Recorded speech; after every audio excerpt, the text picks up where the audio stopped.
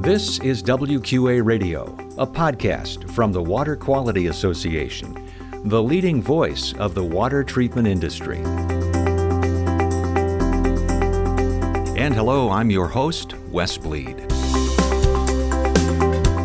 Well, sadly, we can't reschedule the convention itself, but we are going to be able to put on several virtual events. We're going to have dozens of hours of education programs, so you'll be able to get the full benefit of some of this great technical, business-focused education. You'll have the opportunity to earn continuing professional development credit if you're working on your recertification.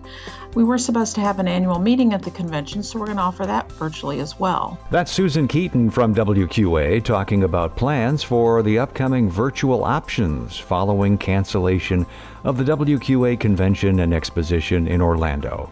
And welcome to WQA Radio, news and insights about the water treatment industry. Find us at WQA.org on LinkedIn, Facebook, Twitter, and Instagram. This is episode number 160. If you're joining us for the first time, we're glad you're here. Welcome. If you've been listening for a while, hey, could you do us a favor? Leave a rating and a review. We'd appreciate it.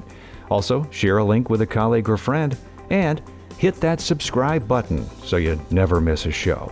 That is the magic of podcasting. In this episode, I'm joined by WQA Global Government Affairs Manager Kathleen Burbidge. She provides highlights from a recent conference call led by the U.S. Chamber of Commerce and Small Business Administration about the coronavirus and its impact on business. Later, we'll hear from WQA Marketing and Communications Coordinator Susan Keaton about the frequently asked questions that we address about the convention and how WQA is preparing alternate online or virtual options. But first, my conversation with Kathleen Burbidge on WQA Radio.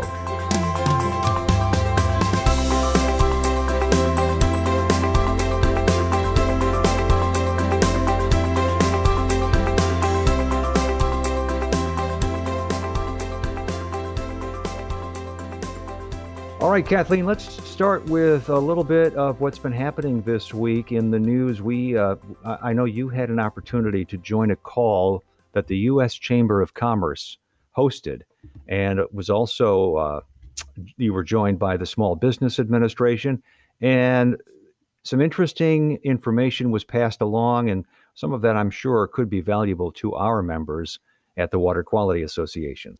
Definitely. So the U.S. Chamber of Commerce has been focusing on the small businesses impacted by coronavirus. And on their website, they've got lots of information for employers, employees, how to talk to your customers. Definitely a lot of toolkits and resources that are being updated daily. So if you're looking for any of that all aggregated into one location, you can go on to the U.S. Chamber of Commerce /coronavirus. All of the resources are also linked on WQA's webpage. When they hosted a conference call on March 17th, WQA participated on the call along with local and state chambers, other trade associations, and chamber business members. The focus was on small businesses, as I said before, and they had a guest speaker from the Small Business Administration attend as well. What would you say were some of the highlights that you learned? So we heard from the Chamber of Commerce on different legislative policies that they have been focusing on, and they highlighted specifically 3 areas where they've been working with the House, Senate, and the President's office. They were legislation canceling payment of all payroll taxes by employers for the months of March, April, and May. Legislation expanding and streamlining loan programs for small businesses, and legislation enabling the creation of credit facilities to provide loans and loan guarantees for employers with more than 500 employees. Their full letter that they provided to government leaders is available on their website, and they dive into all 3 of those policies. All right, and by the fact that we're linking to those resources, our members could go to our coronavirus page and find those links.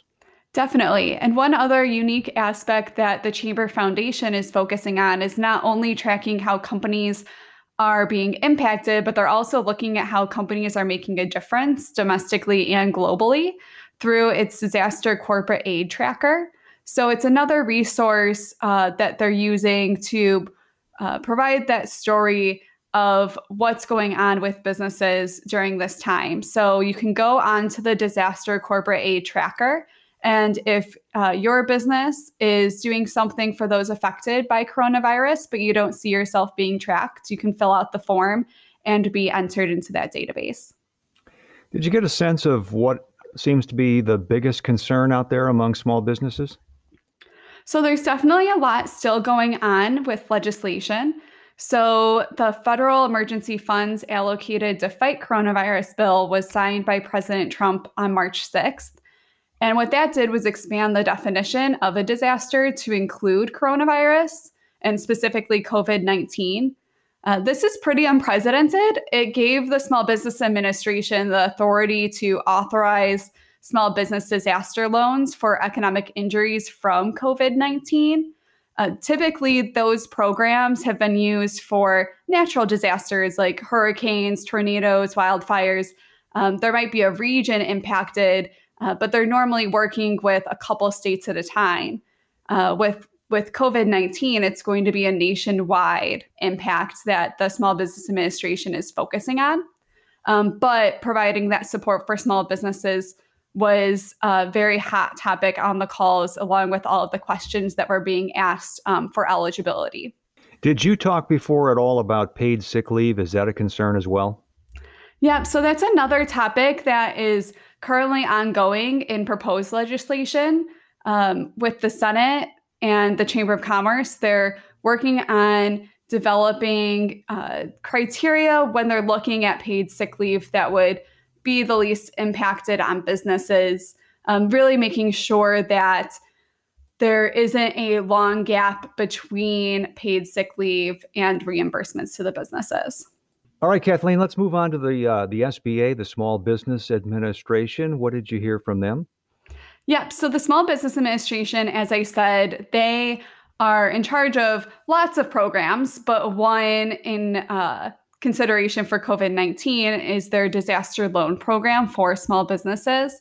And it's focused on businesses that have endured economic injuries to these disasters. So one of them is now COVID-19. In order to apply for this loan, first, your state governor needs to send the SBA a request to declare a state disaster. It was made very clear on the call that all states are moving forward through this process, and businesses can look at the status of their state on the SBA website. So you can go to sba.gov/disasters and receive all of the information on how to apply for a loan, if your state has fully gone through the process of being declared a disaster. And then you can also look at preparing your application. So you can always print out the PDF of the loan before submitting it so that you can make sure that you have all the information you need. And you can also start the process if your state has not been declared a disaster yet by at least getting your login information so that you will be notified personally when your state has been added to the list. And how are they determining what the loan is for?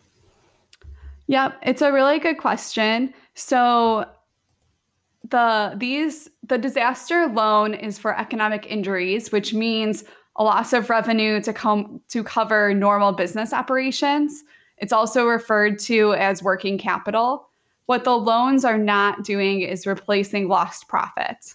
So when you're looking at applying for the loans, a lot of the information being collected will be referring to that working capital. Okay, very good. Anything else that they should know going in so that they have a reasonable amount or a reasonable expectation? Yeah, so the SBA, they are working to find every way to stretch and expand this program. They have made sure that everyone should be applying online.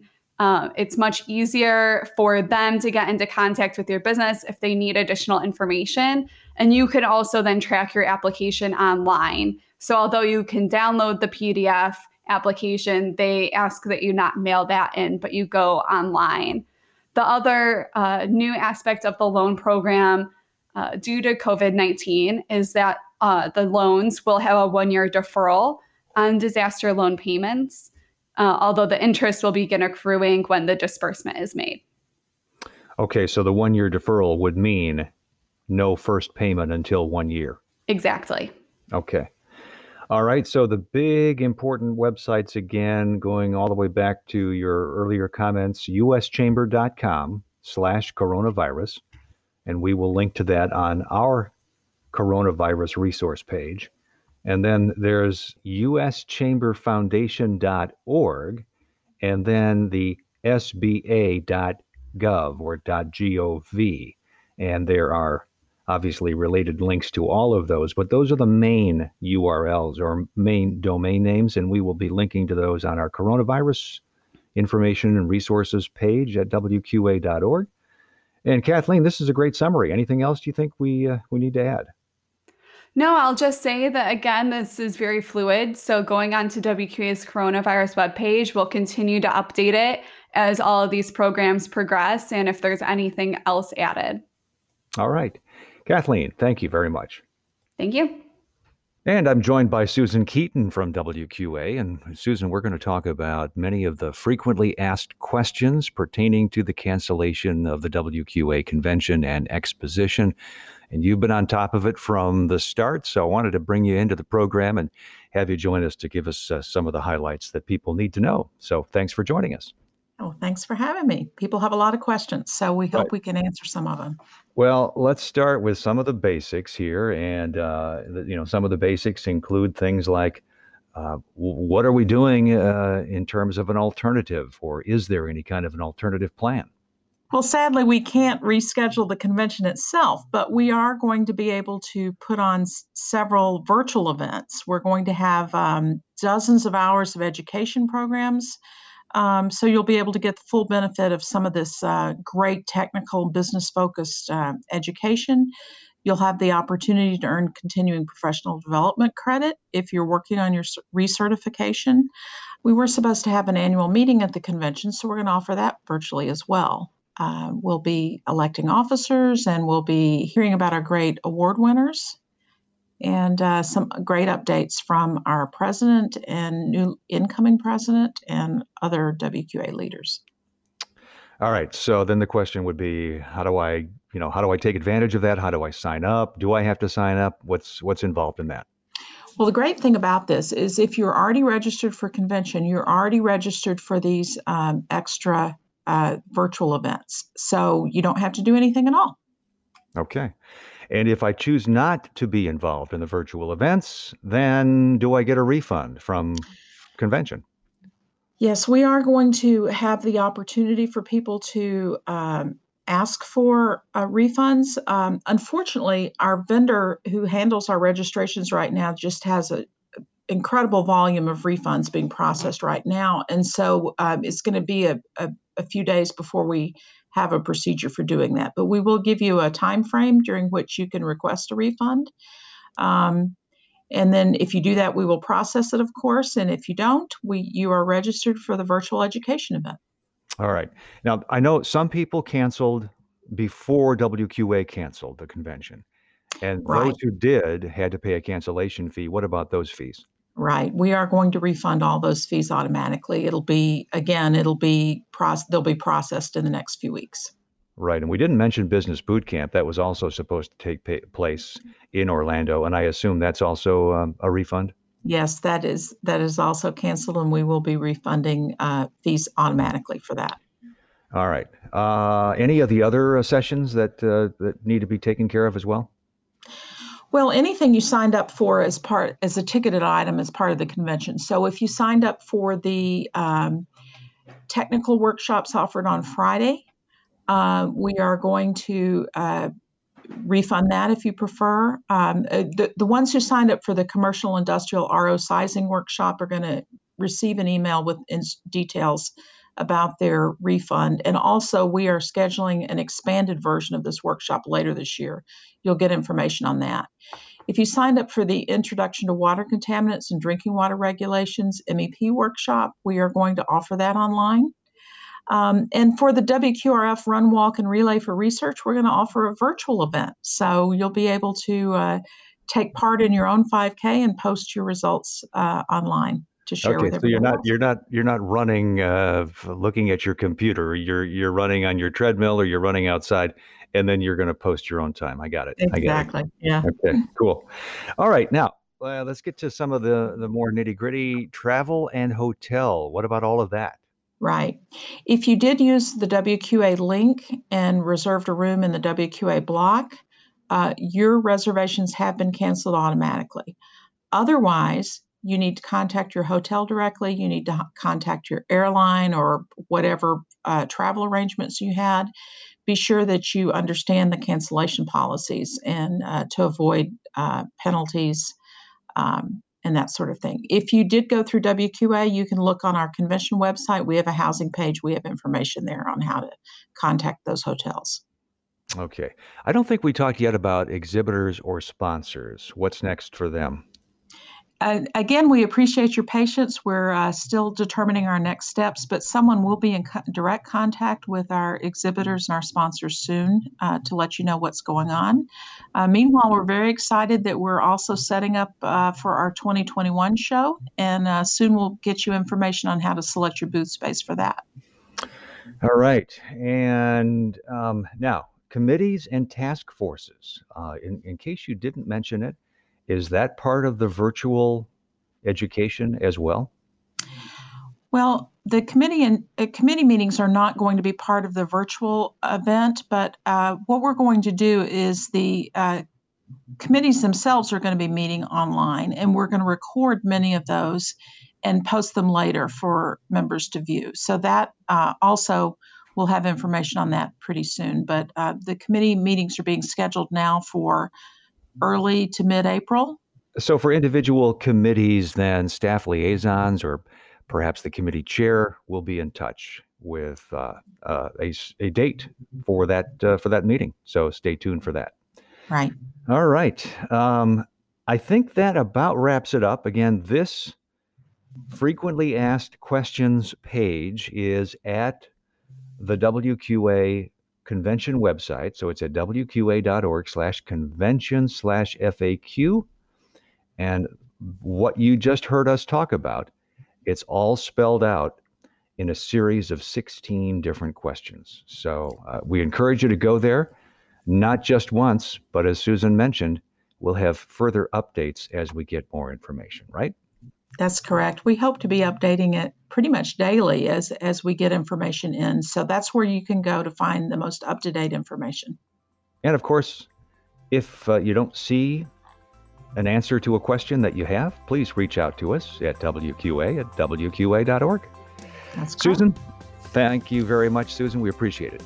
Thank you very much.